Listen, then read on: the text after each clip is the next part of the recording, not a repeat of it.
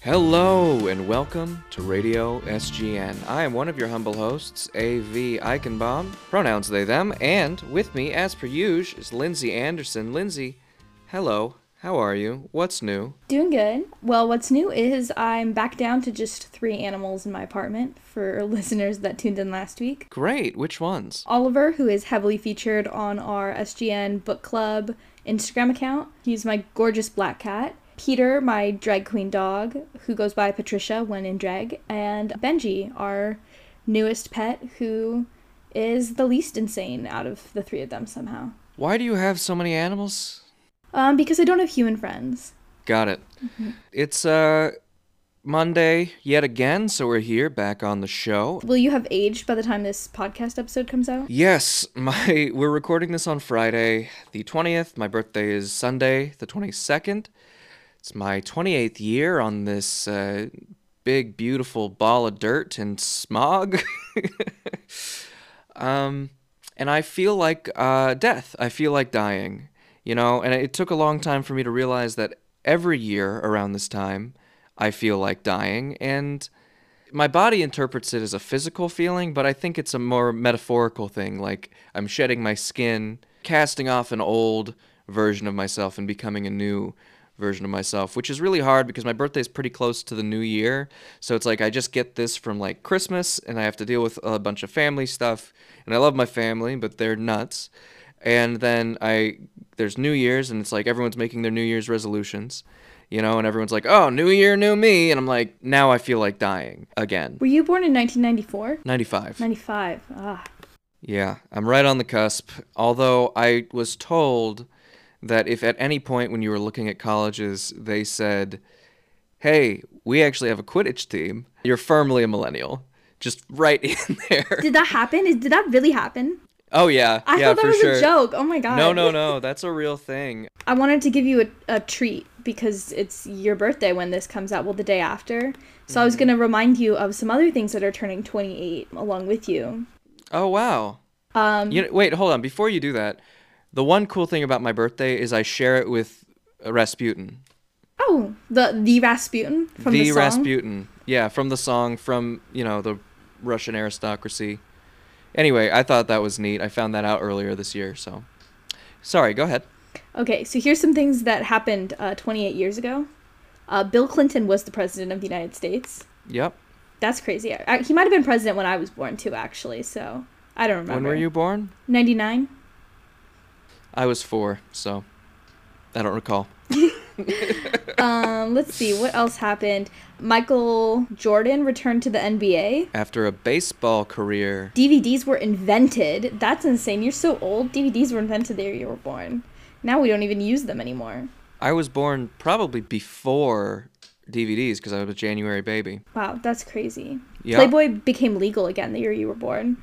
Nice. The internet. O.J. Simpson was set free. A lot of sports news was big. Hold on.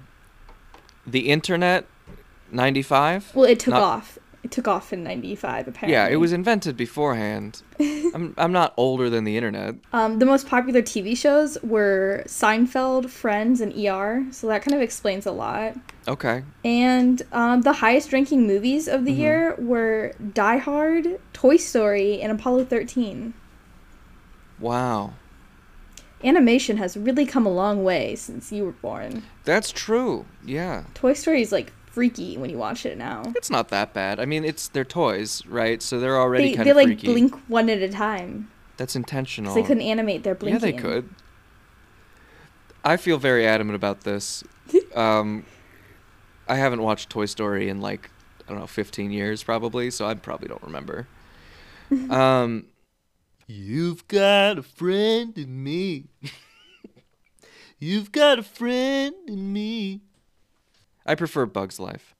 All of your impressions sound, like, very heavy in the Kermit, you know what I mean? Like, I feel like Kermit you can do, and then, like, the rest of them are just, like, Kermit impersonating someone else. So, 95 was in the Zodiac, the year of the Muppet. Oh. Yeah. Anyway, we've got a great show coming up for you. Nate Gowdy's our guest. Always great to have Nate around. All that and more after these messages. Seattle Public Theater proudly presents This Bitter Earth, the story of love challenged by political reality. Experience the life and reality of Jesse, a thoughtful black playwright, and his boyfriend Neil, a white Black Lives Matter activist, as they navigate their life together. As passions and priorities collide, this couple is forced to reckon with issues of race, class, and the bravery it takes to love out loud. Directed by Brandon Ivey, This Bitter Earth runs January 27th through February 19th at Seattle Public Theater. Tickets and information available at seattlepublictheater.org.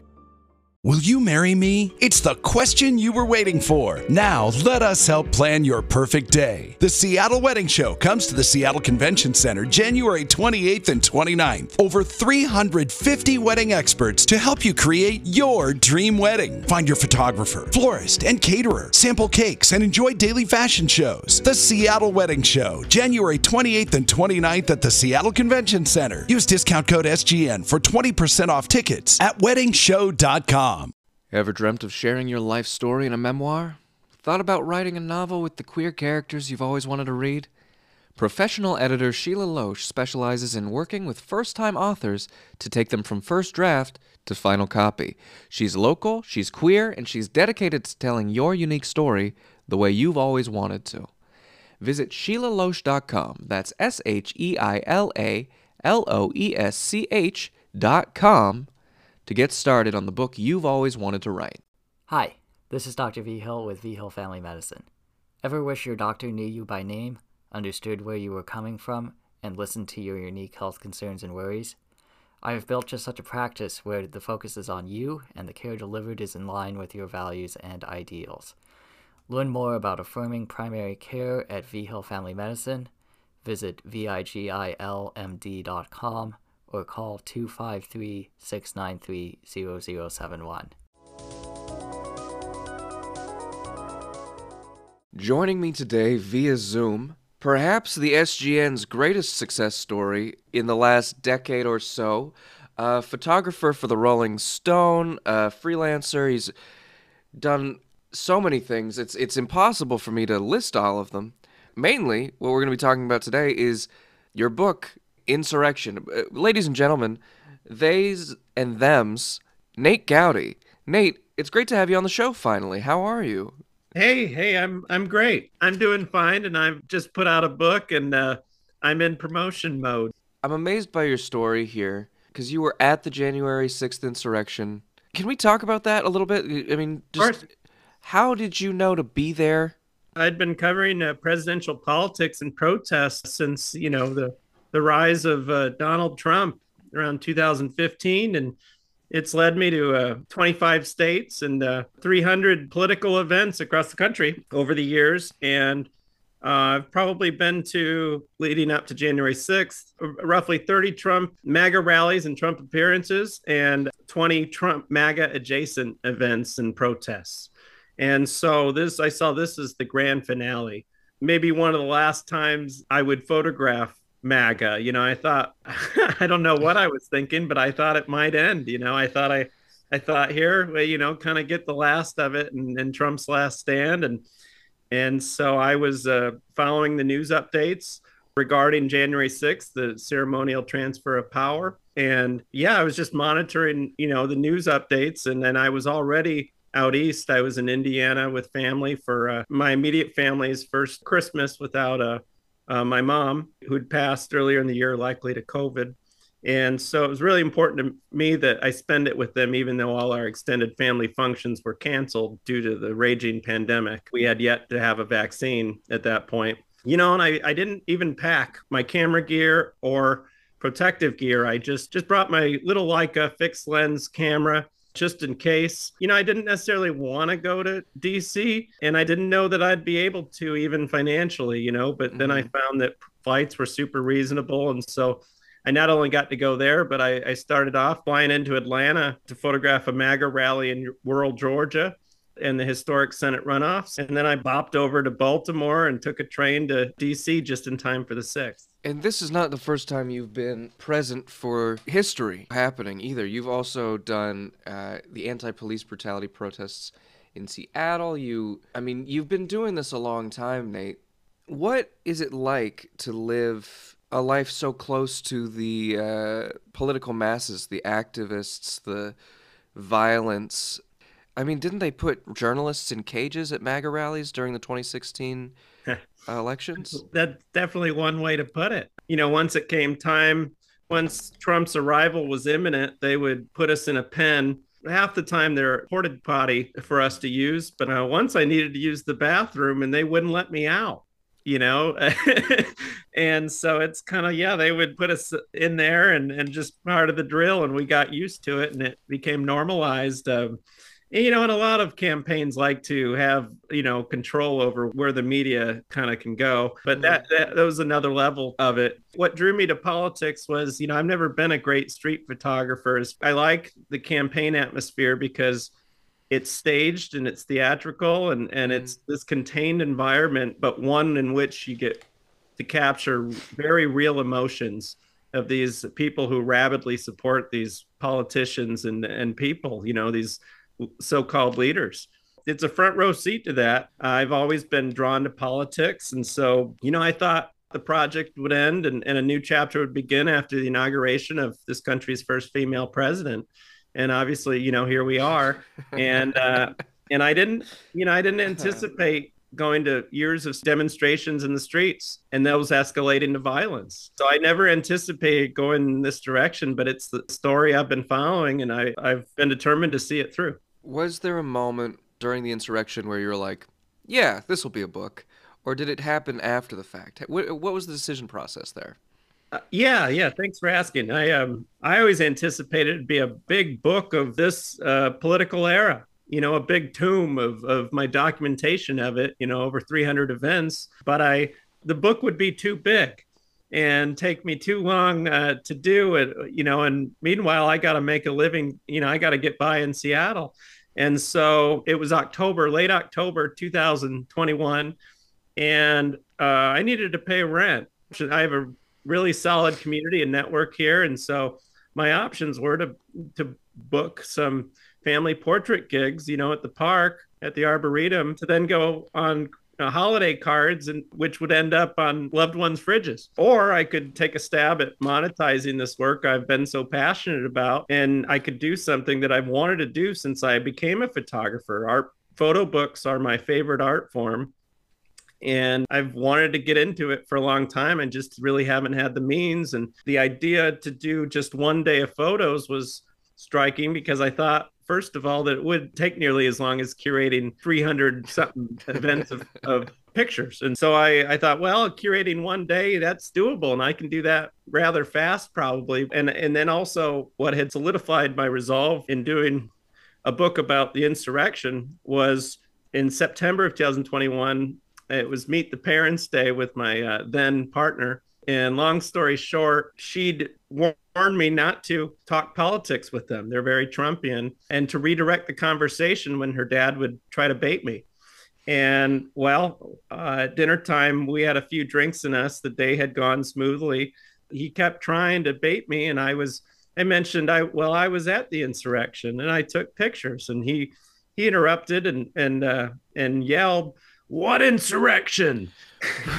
And in an overcrowded Italian restaurant at happy hour. Wow. And made a scene, and his wife whispers to him, "Dear, I think he means January 6th. And that's when it just popped off, and I basically was saying it was the literal definition of an insurrection. And all the wait staff and bartenders, we were sitting at the bar because it was so crowded, would nod their heads whenever I said something, which I saw out of the corner of my eye.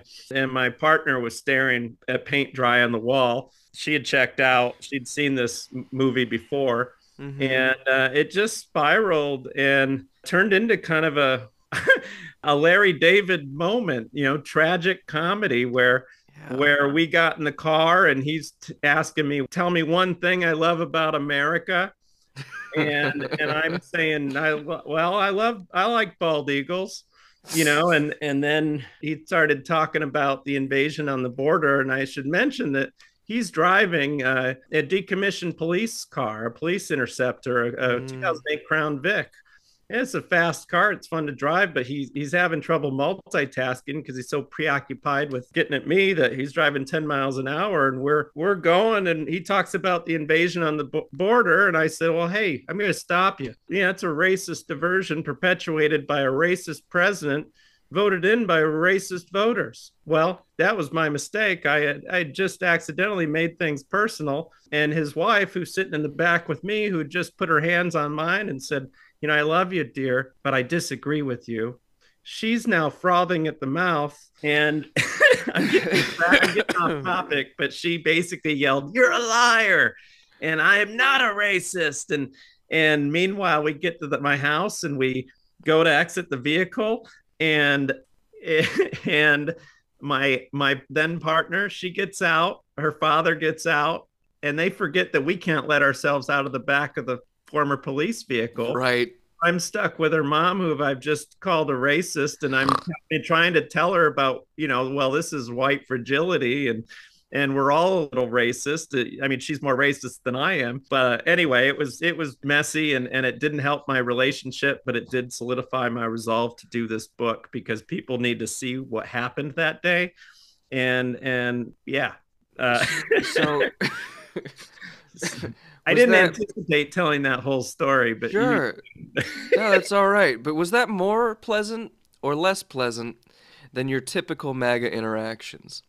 That was probably the most traumatic interaction I've had because I liked these people fine, and I didn't want to create drama, and I didn't want her mom to go home crying. And this was the second time I'd met her mother. She just told me she loved me. And first time meeting her father, who's a real piece of work. But no, that was definitely more traumatic at these rallies. A lot of interactions. People are people are people. They're just very problematic people who are trained by their president at the time, this caricature of a leader, to not trust or like us, meaning us journalists, photojournalists, and documentarians. And basically, when people come at me, I just say, "Hey, I just see what I see, and that's just how you look." What I want to know is, so they don't refer to it as the insurrection That's anymore? triggering to them. It's okay. So that's become politicized, even though that's what was happening. They just call it January 6th. There's no other word for it. Good question. I don't know what they call it or if they talk about it or want to acknowledge it, but basically it started happening on that day where the right wing echo chamber of talking heads and pundits, led by Fox News, were already bringing up conspiracy theories, that overlap, and often they rival one another, but somehow become complementary in their minds, and this was a I guess, yeah, they call it the Fedsurrection because that's what Tucker Carlson labeled it. I've met a lot of them who claim that it was just Antifa, a right-wing boogeyman, dressed in Trump hats. And I actually encountered that at a landmark 2-day trial in Santa Fe where I was the eyewitness, and it was the first time in a court of law that a defendant has been deemed an insurrectionist and determined to be unfit for office. It was a Coy Griffin, who at the time was Otero County Commissioner in New Mexico, and he was also Cowboys for Trump founder, who his claim to fame was President Trump retweeting him when he said that the only good Democrat's a dead Democrat. And this guy, when I was on the stand and he was cross-examining me, kept trying to get me to admit that could have been people dressed up as Trump supporters who stormed the Capitol, and I wouldn't admit to the existence of Antifa or what is Antifa? And obviously he couldn't answer that question either because his line of questioning went nowhere. It's always funny to me that they're like, well, the anti-fascists, all of them, hate us. It's like, well, if they're against fascists and they don't like you, have you thought about maybe rebranding? It's just amazing to me because I consider myself Antifa to an extent, anti-fascist. We were both at the protests, at the riots, in different capacities. I was not there in a journalistic sense, but it is astounding to me how terrified the right is of a very, very loose coalition of, well, essentially infighting and, no real central anything.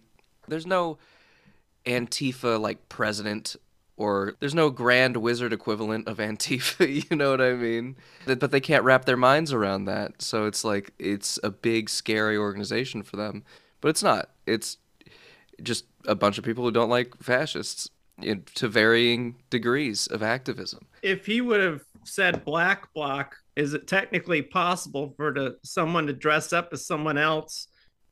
Sure. Could black bloc dress up as someone else? Sure. But I was there and I have eyes, and these were predominantly 30 to 60-year-old white men with beards and Trump hats, and they're not wearing masks mostly. You're on the front cover of your book with you had a selfie stick or something? What's going on there? I love that.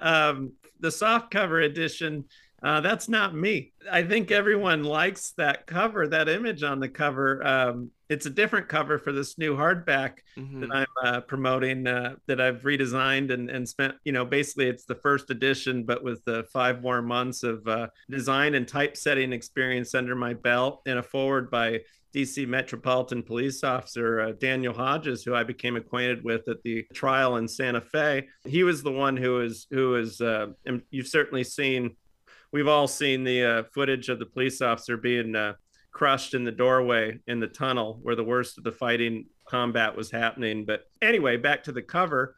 That's not me.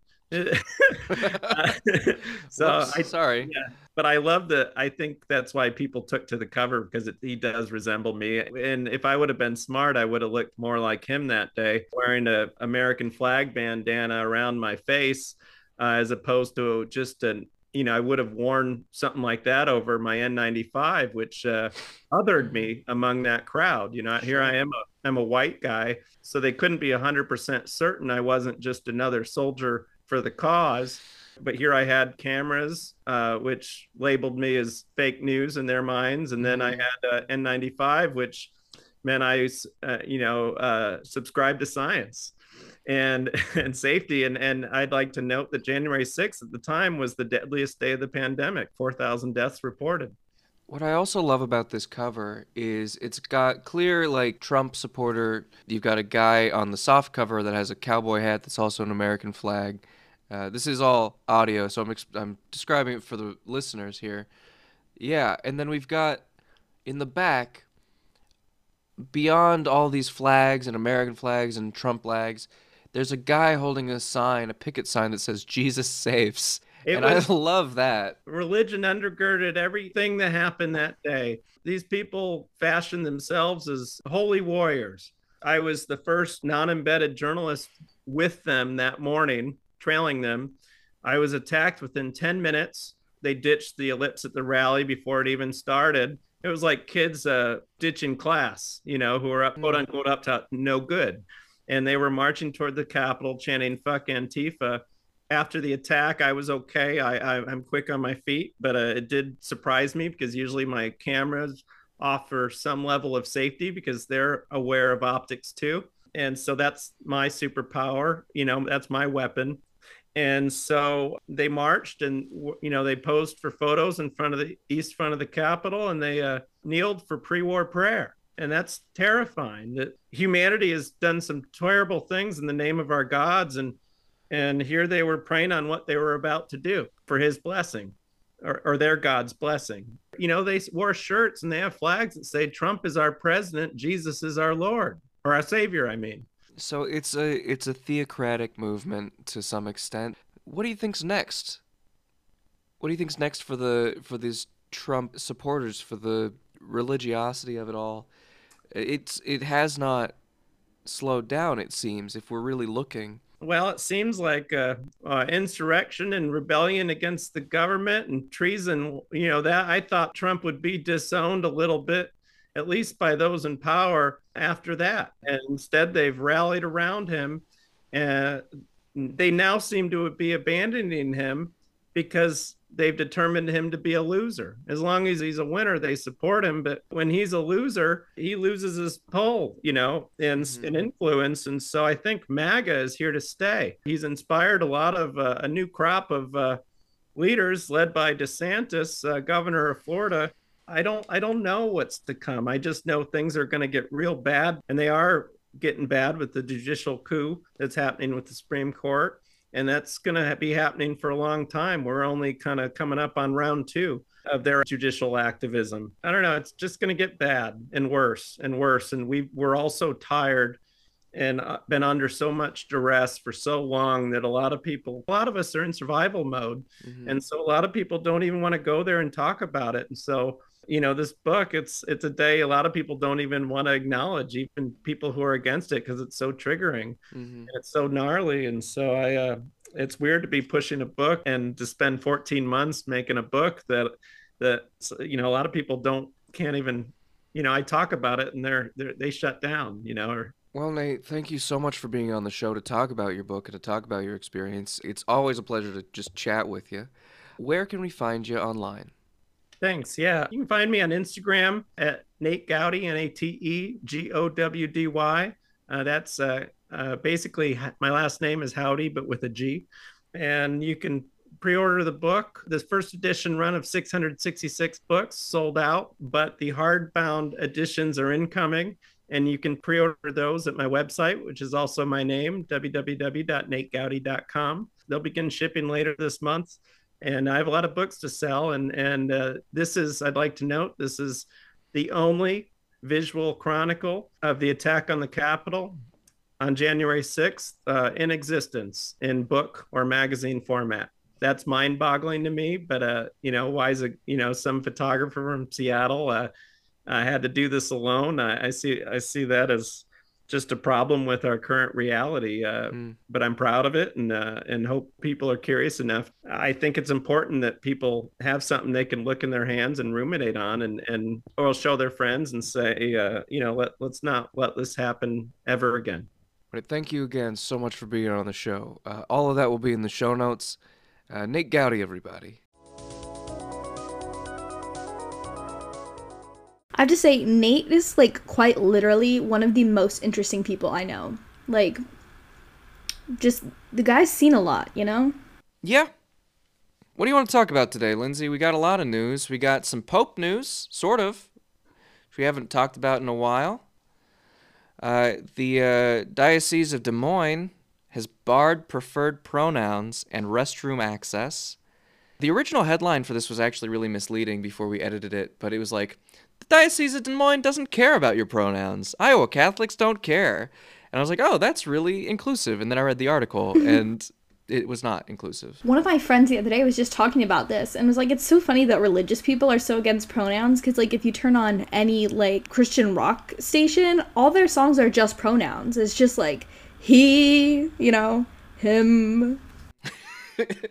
If Jesus is the embodiment of God, right, he's the Son, but he's also the embodiment. He's the Holy Spirit, but in Messiah form. He had to choose to be a boy. So he chose to come out as he, him. God has no physical embodiment. So if they're trying to say that, it's your genitals that make you a man, there's nothing that makes God a man. God is clearly gender neutral. It amazes me that a lot of people do think of God as having a dick. Yeah. Because that makes the virgin birth... Not a virgin birth? Not exactly, no. I have to say the virgin birth led to a lot of my anxiety as a child. Were you afraid that you were going to harbor the second coming? I was afraid. Yeah, I was afraid that I would be chosen. I was like, I'm pretty cool, if he's gonna pick a virgin, probably this 8-year-old over here that goes to Sunday school every week. So yeah, that was terrifying. And we didn't have, comprehensive sex education, so nobody could explain that to me. Huh. Being a Catholic's fun. Yeah, I would imagine it's not. I studied, philosophy of politics, ethics, and religion. I think about religion a lot. I actually have a lot of religious texts, and my favorite so far, Gnostic Gospels, like the Gospel of Judas. Jesus tells Judas in this story, hey, by the way, you're going to betray me, but it's chill. It's cool. I just need you to take the fall for this, and then it's all part of God's plan, right? And then it's like in the main Bible, you don't see this part of the story, right? So Judas is like this great betrayer, but if everything is God's plan anyway, then, you know. Anyway, we've gotten off topic. I'm sorry. I just, maybe because I don't have that religious trauma, Christianity is really, really fascinating to me because there are so many little inconsistencies that build and build and build and build. Well, and they cover their asses great in Christianity, you know, because if you question the inconsistencies, they'll just tell you, you know, well, that's what having faith is believing when you don't understand. And that's super not what having faith is in other religions. I was thinking of converting to Judaism for a little bit because I really do enjoy the aspect of, like, there are stories where people are like, God's like, hey, do this thing. And folks are like, no, not right now. I'm busy, dude. Like, look, you're up there. You got your shit up there. I'm here. And I really love that aspect of it and sort of questioning everything. There's even like a sect, a type of Judaism where they don't have a rabbi or like anyone, you know, telling them what to think and believe. They just kind of get together and do the practices and like discuss it among themselves, like anarchists. Like a book club? Yeah, like a book club. I mean, you know, there are Christian book clubs out there as well, but they generally are church associated. These ones kind of have their own thing. It's really interesting. And Islam as well is very much like, hey, question, learn, and figure it out, you know. It's not always practiced as such, but that's the case for a lot of like the conservative versions of each religion, especially the Abrahamic stemming ones are very, very different. Anyway, fuck Iowa. That was the kind of point of that whole story. We should probably talk about really quickly the fact that West Virginia wants to make it a felony to be trans in public. Yeah. And we should probably talk about Congress in general. Let's maybe start with West Virginia, and then we can, hop on over to a more generalized conversation about what we can expect from the next 2 years of Congress. Yeah. That was my Lin-Manuel Miranda impersonation. I don't like that guy's voice at all. I like him. I'm sure he seems nice. He seems like a nice enough guy, but like, where's his fucking flow, you know? Anyway, trans folks, listen up. This is important. West Virginia, home of the Shenandoah and the Blue Ridge Mountains, and the Mothman, our beloved Mothman. A bill proposed in the West Virginia state legislature would make it a felony to, quote, expose minors to transgender people, drag shows, or depictions of trans people or drag queens at all. The measure is called SB 252, and it's really rough. According to the bill, for the purposes of any prohibition, protection, or requirement under any and all articles and sections of the Code of West Virginia protecting children from exposure to indecent displays of a sexually explicit nature, such prohibited displays shall include, but not be limited to, any transvestite and or transgender exposure, performances, or display to any minor. Now, the wording there, already problematic. The use of the word transvestite is incredibly draconian and incredibly outdated. And it would also bar any obscene matter within 2,500 feet of any school. It brings back the age-old question when it comes to obscenity laws, but, you know, how do you define obscene? Because you could say that the depiction of Jesus on the cross is obscene, because in a lot of these depictions, he is scantily clad or naked. Can children then not wear a cross to school? It begs a lot more questions to be answered that, you know, they can't answer. Also, the punishment is up to 5 years in prison and or up to $25,000 of a fine for this felony. People have been talking about this a lot. Aaron Reed, who I follow on TikTok, there we go. There's a TikTok reference for you from my side of the table. She brings up a lot of really good points, like, would trans teachers have to quit their job in West Virginia? Would it be illegal for trans parents to come out to their kids? What if you see, like, a poster for a trans or drag event just around? You know, like, kids are everywhere. They're just part of society. It's so vague in how it envelops everything and so specific on the punishment. But what's interesting is these are people that try to tout freedom, that America is so great because we're so free. But then at the same time, they are parents that say, you know, well, we want to enforce the way that we want to parent our children and the things we want to shield our children from to all children. And, like, that in itself is not free. Right. And it's also a matter of, like, how do you know if someone's trans? Like, being clocked is such a rough experience when you're trying to present a certain way already. But trans folks that are cis-passing out there, are they going to force us to wear some sort of signifier? When are they going to introduce the armbands? That's what crosses my mind every time I see legislation like this. I'm non-binary, and I don't always dress very masculine. You know, I sometimes I'll wear lipstick and I'll dress in sort of a more provocative way. You know, I want to feel more feminine sometimes. And sometimes I pass, and sometimes I don't, and sometimes I don't give a fuck about passing. But the anxiety that I already feel in a liberal place like Seattle, where I could still get hate crimes just for wearing, like, lipstick outside of my apartment, is palpable. It stresses me out a lot. So for those of us who do pass, who do look the gender that they're trying to present, what does that mean?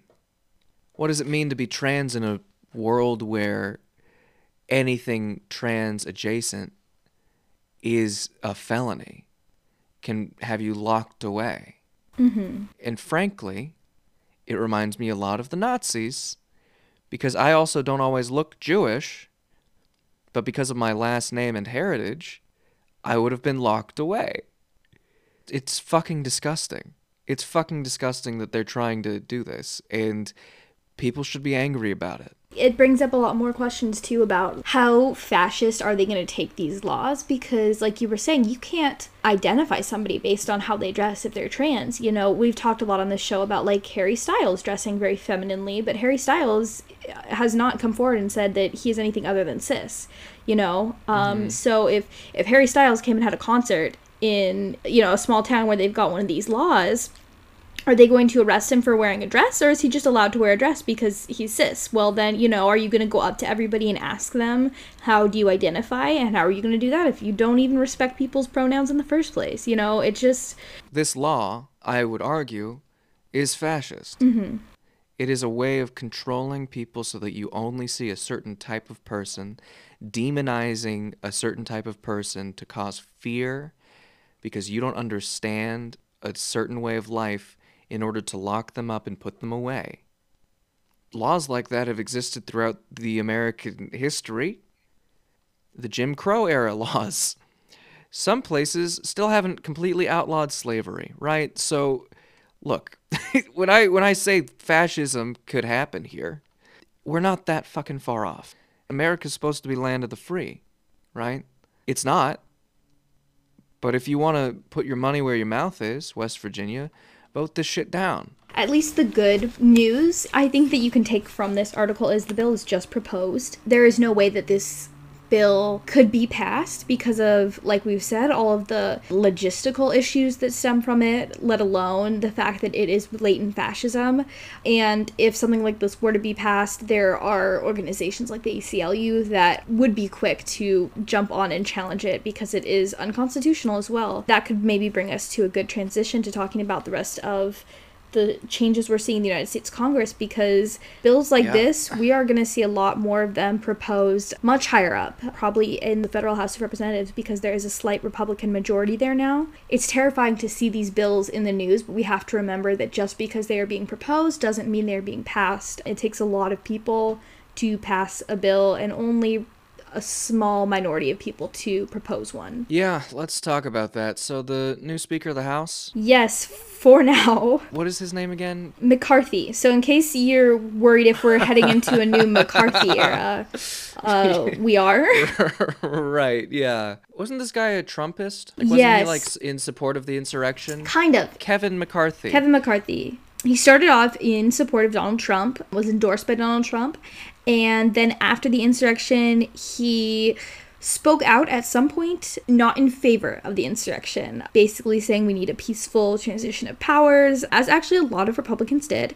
And that got him a lot of flack from people that back MAGA, that are, hardcore believers that the election was stolen. And once the Republican Party kind of as a whole realized that that sentiment was not going away, even though Trump was not reelected, he kind of did some backpedaling, and he's a bit wishy-washy at this point. He's definitely backing the far right and MAGA and Trump, but mostly to keep a stronghold on the power that he has in the party. I don't know if he necessarily believes this the same way that other Republican Congress members like Marjorie Taylor Greene do, but one thing that was interesting with his election is that it was the first time in over 100 years that there was not just like a simple unanimous vote for the Speaker of the House.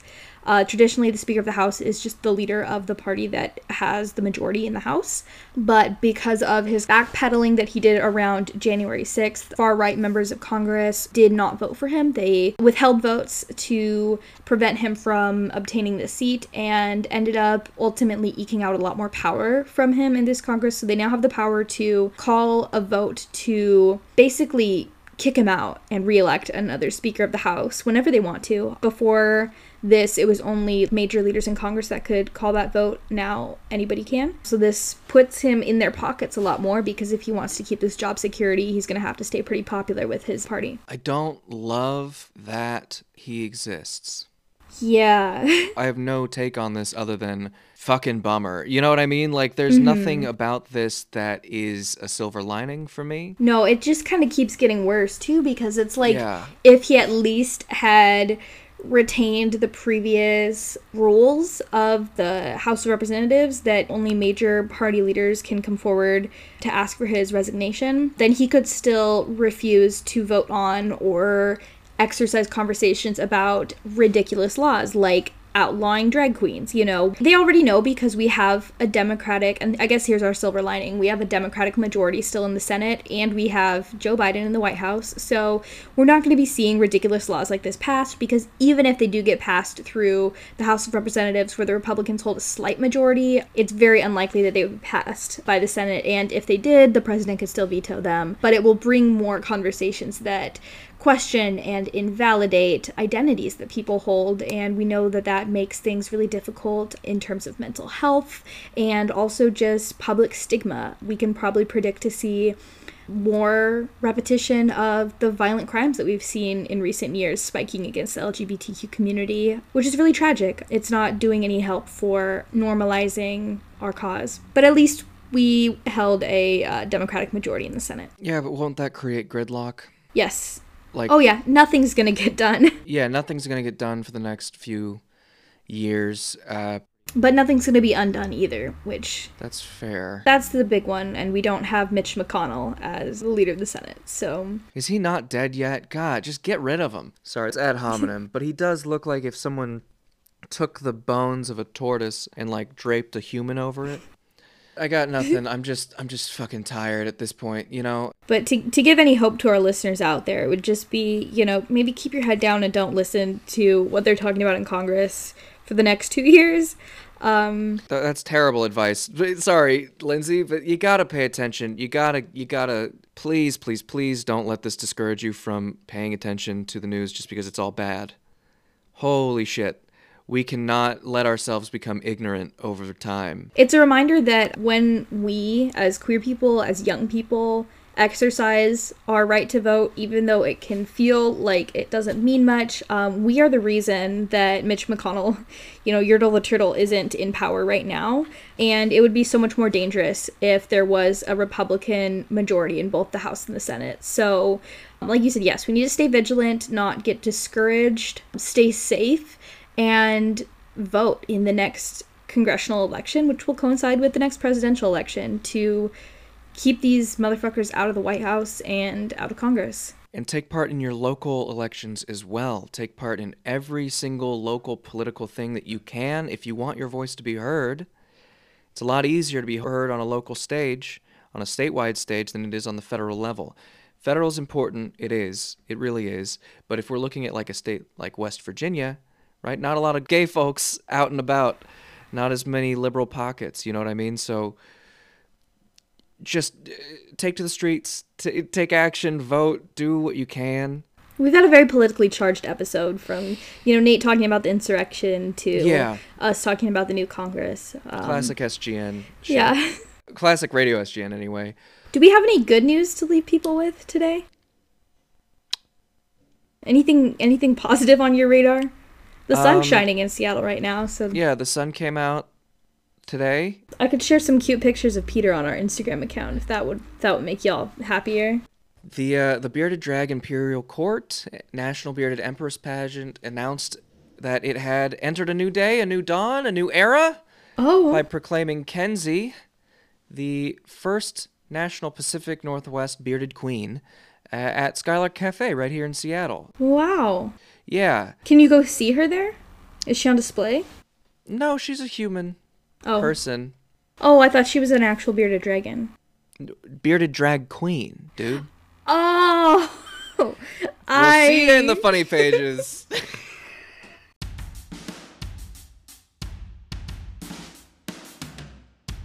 Radio SGN is hosted by A.V. Eichenbaum and Lindsay Anderson, and produced by A.V. Eichenbaum.